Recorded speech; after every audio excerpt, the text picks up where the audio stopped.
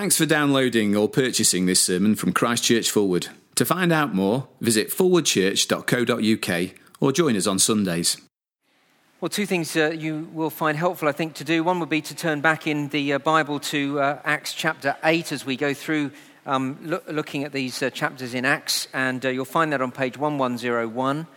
The other thing is, if you like these things, to dig out the sermon outline, which has been tucked into your bundle, and we'll see that as we go along as well.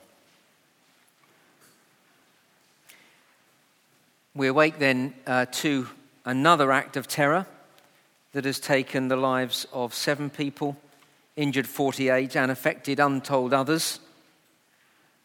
I have no idea how you feel when you hear more of this stuff.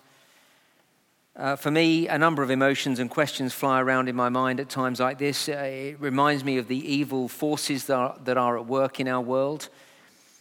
It reminds me of the importance of the gospel that we know and love, because life can be taken in a flash, and everybody needs to know the gospel for eternity. And it shows me the wickedness of religion. For extremist Islamists take the lives of infidels to gain an honored place in paradise. That is why they do it. What we see in these acts of terror is an extreme example of what we call salvation by works.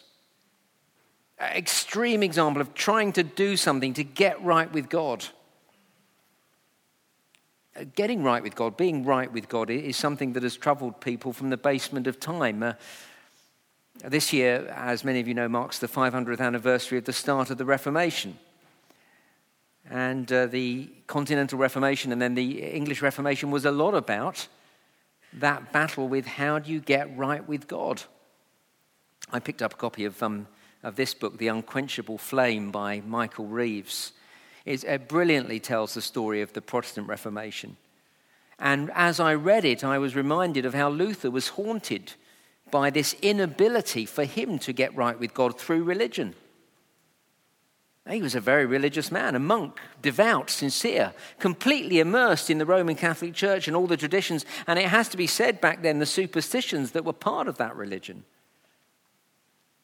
Luther performed every religious practice he could in order to atone for his sin. So, for example, in Rome, he climbed the Scala Sancta, the staircase which it was believed Jesus had climbed to appear before Pilate. As he climbed it, he kissed each step and repeated the Lord's Prayer on each step. And he did that in the belief that he could free a soul from purgatory. But even though he went to such extreme lengths and did such extreme religious actions, there was this nagging question in his mind. Did he actually know that it did the trick? Would it make him right with God? See, despite his religious duties, he continued to sin. He realized through religion he couldn't make himself acceptable to God. No, Luther didn't strap explosives to his body or mow down people in the street to earn his way to paradise. That wasn't the way of his religion. But make no bones about it, he was trying to earn his way into God's good books all the same. Now, getting right with God is something that every man and woman and boy and girl should be concerned about. Yeah, some people do it completely the wrong way, but it's something that everybody should be bothered about. It matters because eternity hangs on it. And we've been reminded today, we're all only a moment of madness away from eternity. Sadly, where we spend eternity is not high on everyone's agenda, but those who do care about it, who are honest with themselves, can be eaten up with it, weighed down by the nagging thought that they just can't do enough for God, burdened by their inability to stop sinning. Well, this morning, as we continue to look through these chapters of Acts, and as we look at Acts chapter 8, we meet a man who might well have despaired that he could never be completely and fully acceptable to God. I say we meet him, far more importantly, God wanted to meet him. Look at verse 26 of Acts 8. Now an angel of the Lord said to Philip, go south to the road, the desert road that goes down from Jerusalem to Gaza. We don't know how this angel told Philip to go south. We're not given those details, but Philip got the message and he went. And it was no small thing for him to make this journey. What is described here in verse 26 wasn't just popping around the corner. No, it's a journey of about 60 miles. That was a significant enough trip for us to take in our air-conditioned cars, but for Philip, on foot, I guess, along dusty roads, this journey was quite something. But the angel had told him to go, and so he went. Verse 27, he started out, and on his way he met an Ethiopian eunuch, an important official in charge of the treasury of Candace, queen of the Ethiopians. Now that brings us to our first point, if you're following along on the handout. The first point, the people God wants to be Christians, everyone from everywhere. You see, the details that we're given in verse 27 are very important for us to note. Of this man, first note, he was an Ethiopian. As far as the Jews were concerned, he was a foreigner, an alien, and therefore a man who was outside of Judaism. Just one look at him would have told you he's not a Jew. His skin would have been jet black. He was an Ethiopian, very clearly not a Jew. Second detail here in verse 27, he was a eunuch. You see, being a foreigner from Ethiopia excluded this man as far as Judaism was concerned, but being a eunuch left him doubly excluded. In Jewish law, being a eunuch debarred him from the Jewish assembly in the temple, and I've put the reference on the handout if you want to chase that up later. At the end of verse 27 tells us that he had been to Jerusalem to worship God. But as a black man and a eunuch, he wouldn't have got very far into the temple. And because the temple was the symbol of God's presence and mercy, this man felt excluded from God's presence. Third, in verse 27, we discover the Ethiopian eunuch was an important official in charge of the treasury of Candace, queen of the Ethiopians. He was a government minister. In charge of the treasury, we might call him the Chancellor of the Exchequer. Whatever we call him, he had a very important and responsible job, and he was wealthy. That becomes clear as the story unfolds. But here's the thing, neither his status, his high rank, or his wealth could get him into the heart of the temple and therefore into God's presence. There are some things that money can't buy, some things that can't be earned. And getting right with God is one of them, which is something that Islamic terrorists have got so hopelessly wrong. They cannot earn their way to God. Anyway, the Ethiopian eunuch was clearly a man who wanted to know God. As we've already seen at the end of verse 27, he had gone to Jerusalem to worship, but now he was on his way home. And with every passing mile as he trundled along in his chariot, he was getting further and further away from the temple, and in Judaistic thought, that meant further and further away from the presence of God.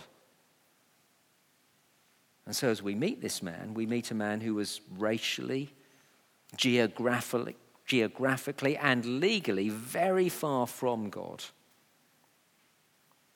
Some people feel the same today, far from God, excluded from God, for all sorts of reasons.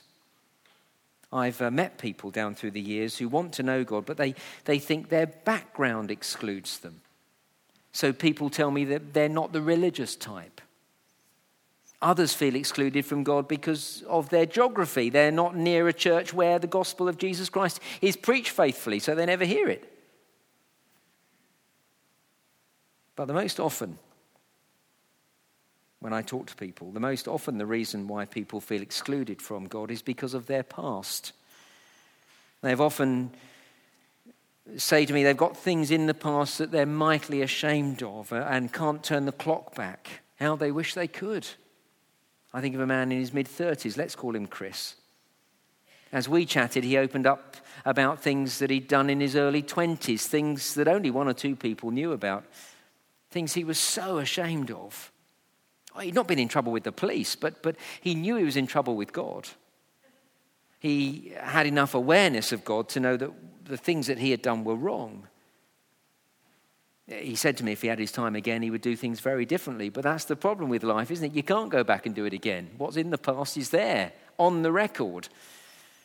He really felt that. He felt excluded from God. Now, I think that's how the Ethiopian eunuch would have felt. Yet despite everything that kept him out of God's presence, verse 27, he went to Jerusalem to worship anyway.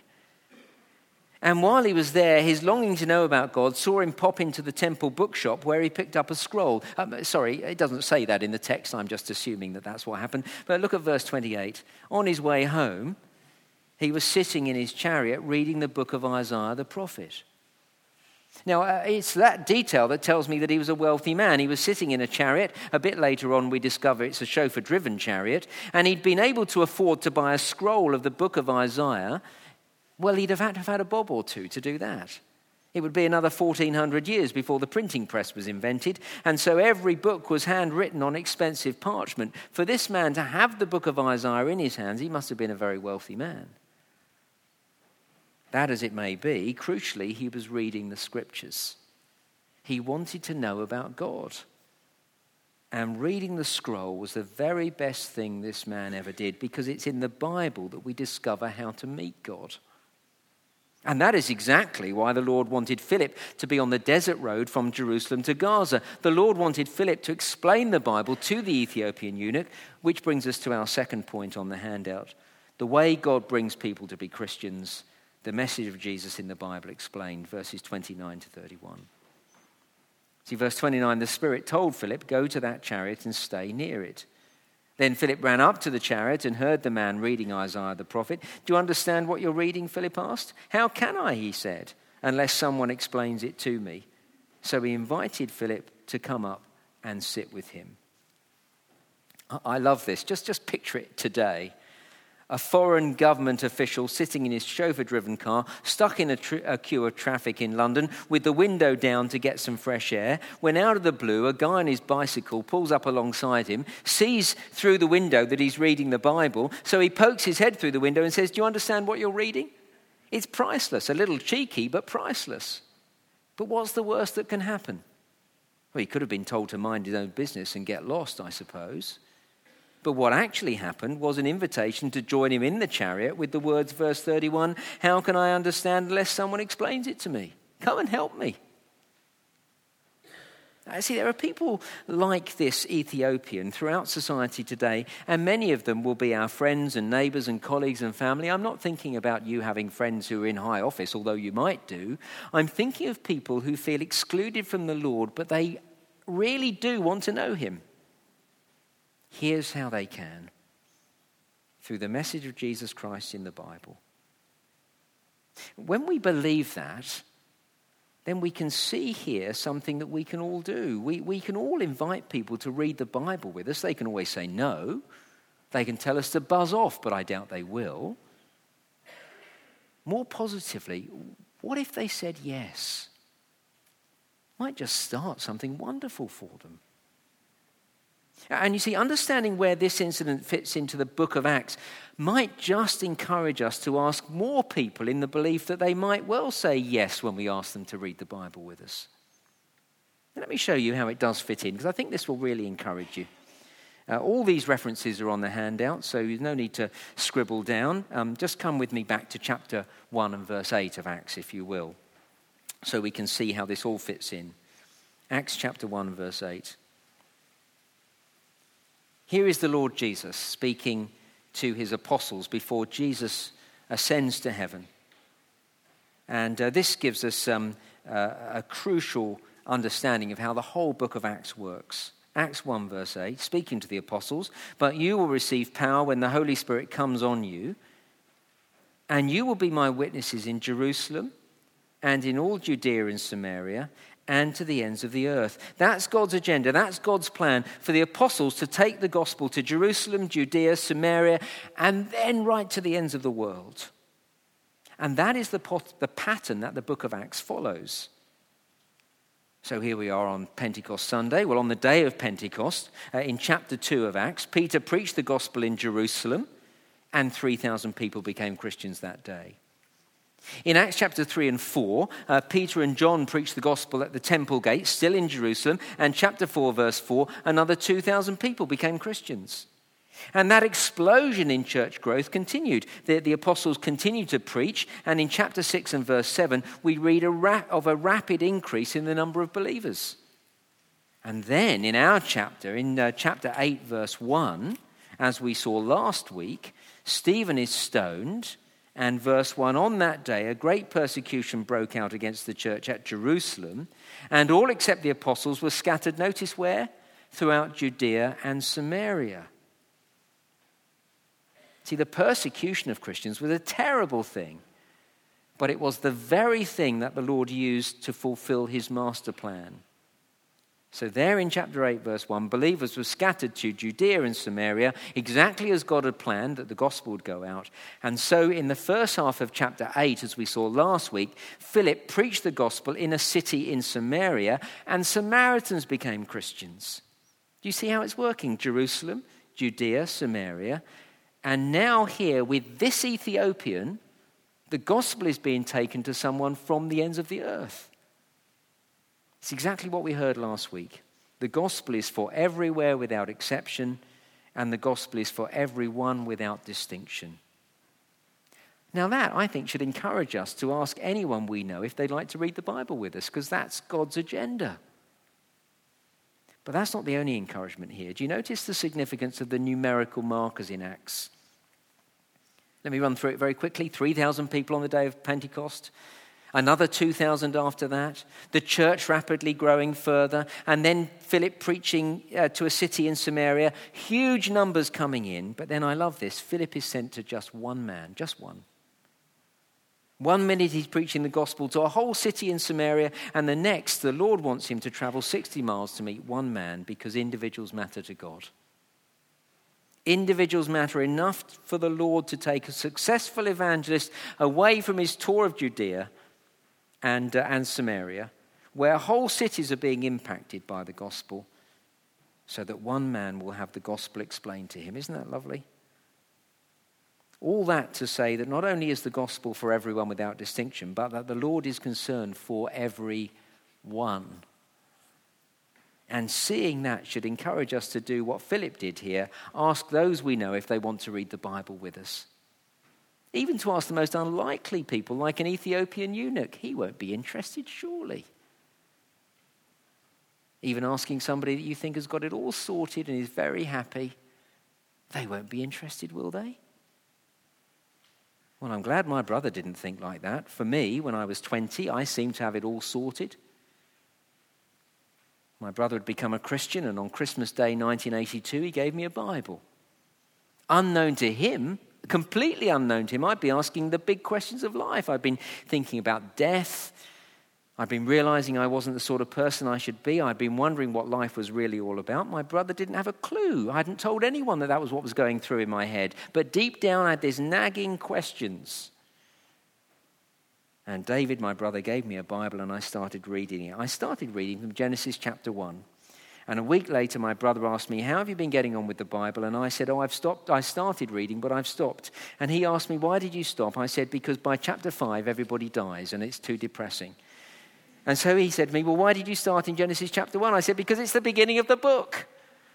And he had to explain to me that the Bible was a collection of 66 books, and he suggested that I started reading from Matthew's Gospel.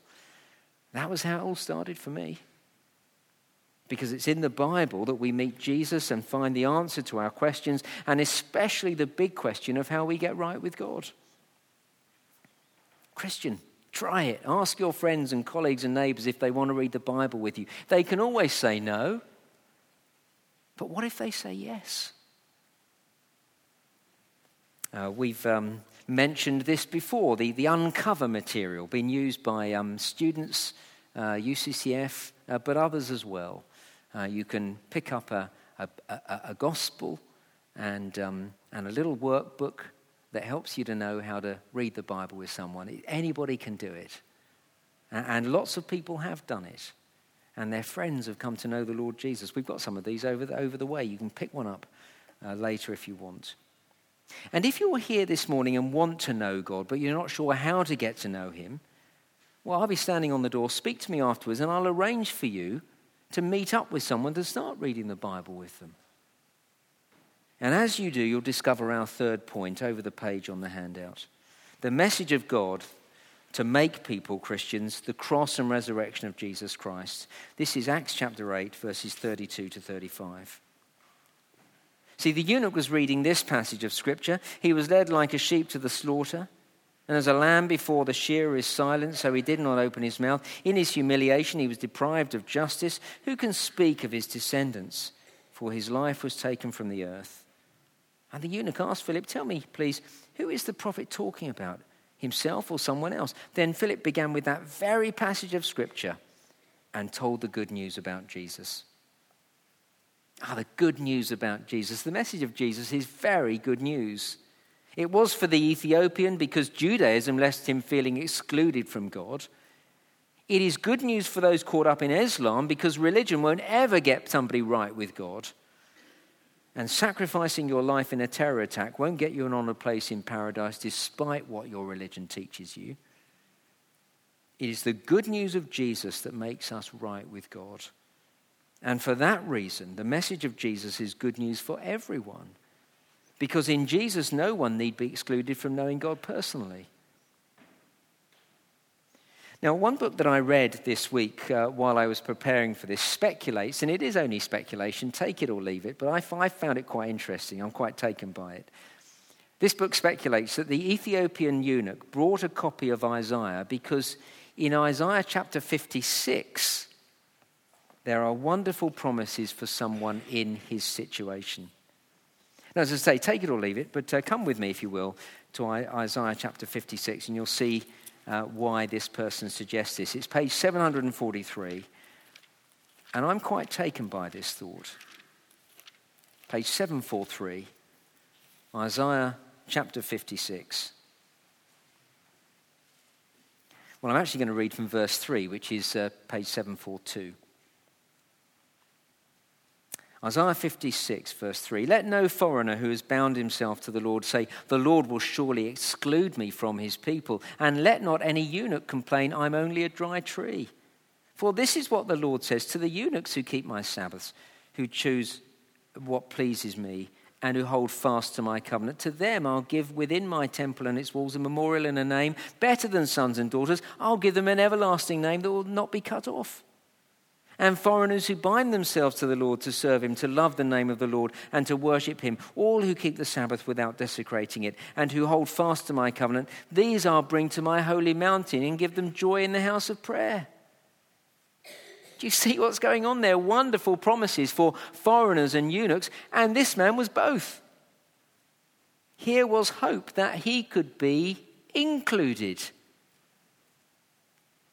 And it's in Isaiah chapter 53, just 3 chapters earlier, that explains exactly how anyone can be included. And that's where he was up to in reading this scroll when Philip turned up unexpectedly. And in Acts chapter 8, we're told that using this very part of Scripture, he began to explain to the Ethiopian the truth of the gospel about the Lord Jesus. So let me show you what I think Philip would have done. Come back with me to chapter 53 of Isaiah, and we'll look at these verses very quickly. Isaiah 53. First, look at verse 4. Surely he took up our infirmities and carried our sorrows, yet we considered him stricken by God, smitten by him and afflicted. But he was pierced for our transgressions, he was crushed for our iniquities. The punishment that brought us peace was upon him, and by his wounds we are healed. We all, like sheep, have gone astray. Each one of us has turned to his own way. There it is, you see, all of us have gone astray. Each one of us, Ethiopian or Englishman, eunuch or family man. Doesn't matter what our nationality or our physical condition, we've all gone astray. We've all walked away from God. We've all lived our lives our own way. We've all failed to live up to God's standards. All that is except one, the Lord Jesus Christ, and that's who this is talking about. And Philip explained to the Ethiopian that this passage in the Bible is all about Jesus, the one who was perfect in every way, the one who didn't deserve punishment from God, but Jesus stood in our place. You see, all the way through these verses, we're told that Jesus acted as a substitute. He stood in our place. Verse 4, he took our infirmities. He carried our sorrows. Verse 5, he was pierced for our transgressions. He was crushed for our iniquities. He died in our place, taking the punishment we deserve. And Jesus willingly died for us, verse 7. He was oppressed and afflicted, yet he did not open his mouth. He was led like a lamb to the slaughter, and as a sheep before her shearer is silent, so he did not open his mouth. Here is why Jesus is so markedly different from Islam. The God of Islamic extremists tell people to blow themselves up and mow others down to get themselves right with God. But the one true God dies the most horrific death himself so that we can be made right with God. So Jesus died and was buried. Verse 9, he was assigned a grave with the wicked and with the rich in his death. But that wasn't the end of it. He died, was buried, but he rose again, verse 11. After the suffering of his soul, he'll see the light of life and be satisfied. You see, Isaiah 53 is all about the sin-bearing death and glorious resurrection of Jesus Christ. Isaiah 53 is all about how we, undeserving sinful people, can be put right with God through a substitute, the Lord Jesus. And as we turn back to Acts chapter 8, page 1102, we read in verse 35 that that's what Philip told the Ethiopian about, starting with that very passage of Scripture. Acts chapter 8, verse 35, then Philip began with that very passage of Scripture and told him the good news about Jesus. Good news indeed. The Ethiopian was so thrilled to hear the news. It's what he'd wanted, you see. He wanted to get right with God. He wanted to become a Christian there and then. Verse 36, as they traveled along the road, trundling along in their chariot, they came to some water, and the eunuch said, "Look, here's water. Why shouldn't I have been baptized?" Philip thought there's no reason why you shouldn't be baptized. Well, I've just read that bit into it. And he gave orders to stop the chariot. And then both Philip and the eunuch went down into water and baptized, and Philip baptized him. It's a brilliant story. And since then, it's been repeated millions of times all over the world. It's a story of individuals who want to know God. It's the story of the Lord who wants individuals to know him. The Lord who fashions circumstances and gets his people in the right place at the right time to tell people about Jesus. It's a story of Christians who are prepared to talk to others about Jesus. It's a story of two people sitting down with a Bible in front of them. And with the Bible in front of them, reading about the story of Jesus, the good news that everyone everywhere can come into a living relationship with the one true living God. On this morning, after another day when Britain has been rocked, that is the message we need to take to everyone. A message of hope, a message of life beyond the grave, a message that gives everyone from everywhere access to the Lord forever. Let's turn to pray.